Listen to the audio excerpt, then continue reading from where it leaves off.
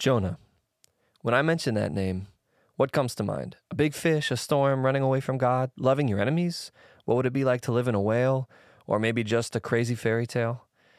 The narrative story of Jonah is one of the very few stories in the Old Testament which the New Testament speaks so clearly about. In Matthew 12, Jesus is speaking with the Pharisees and making it clear to them that he's the Messiah, but they wanted proof.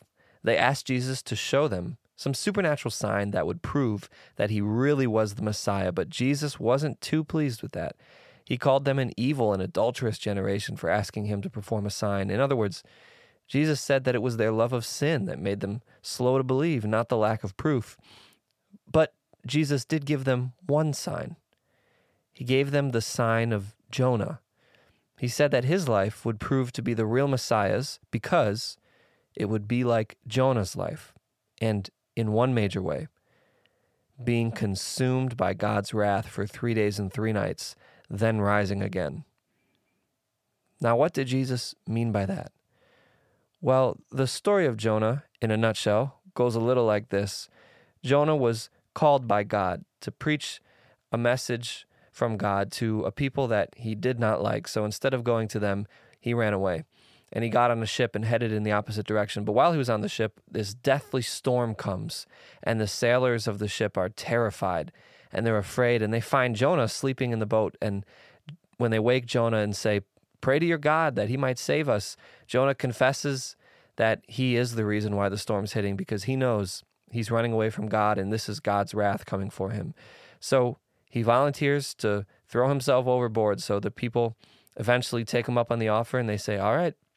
So they throw Jonah overboard, and immediately the storm ceases, and Jonah's swallowed by a great fish. And after 3 days and 3 nights in the belly of that great fish, he is spit out onto dry land.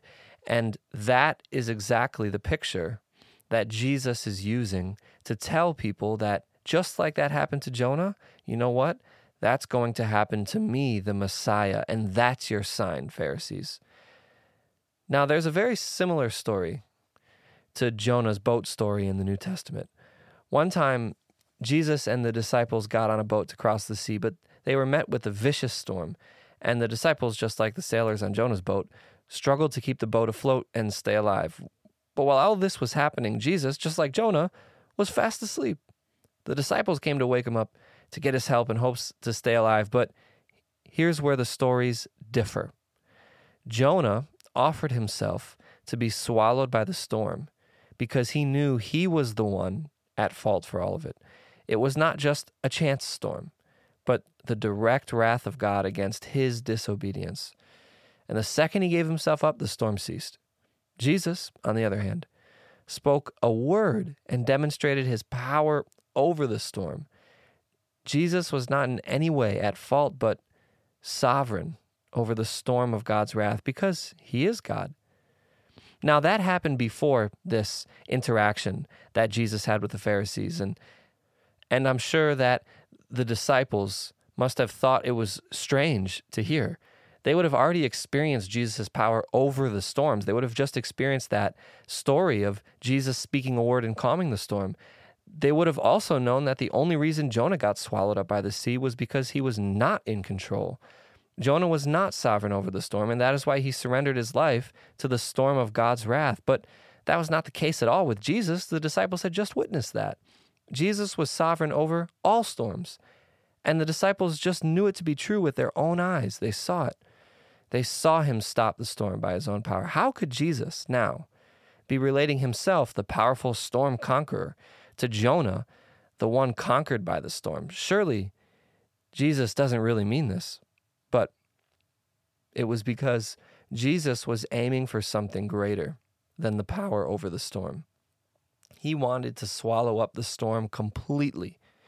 Jesus did not just come to be a victor for himself, but a victor for all humanity. And the only way for that to be accomplished was to defeat death, the storm of God's wrath.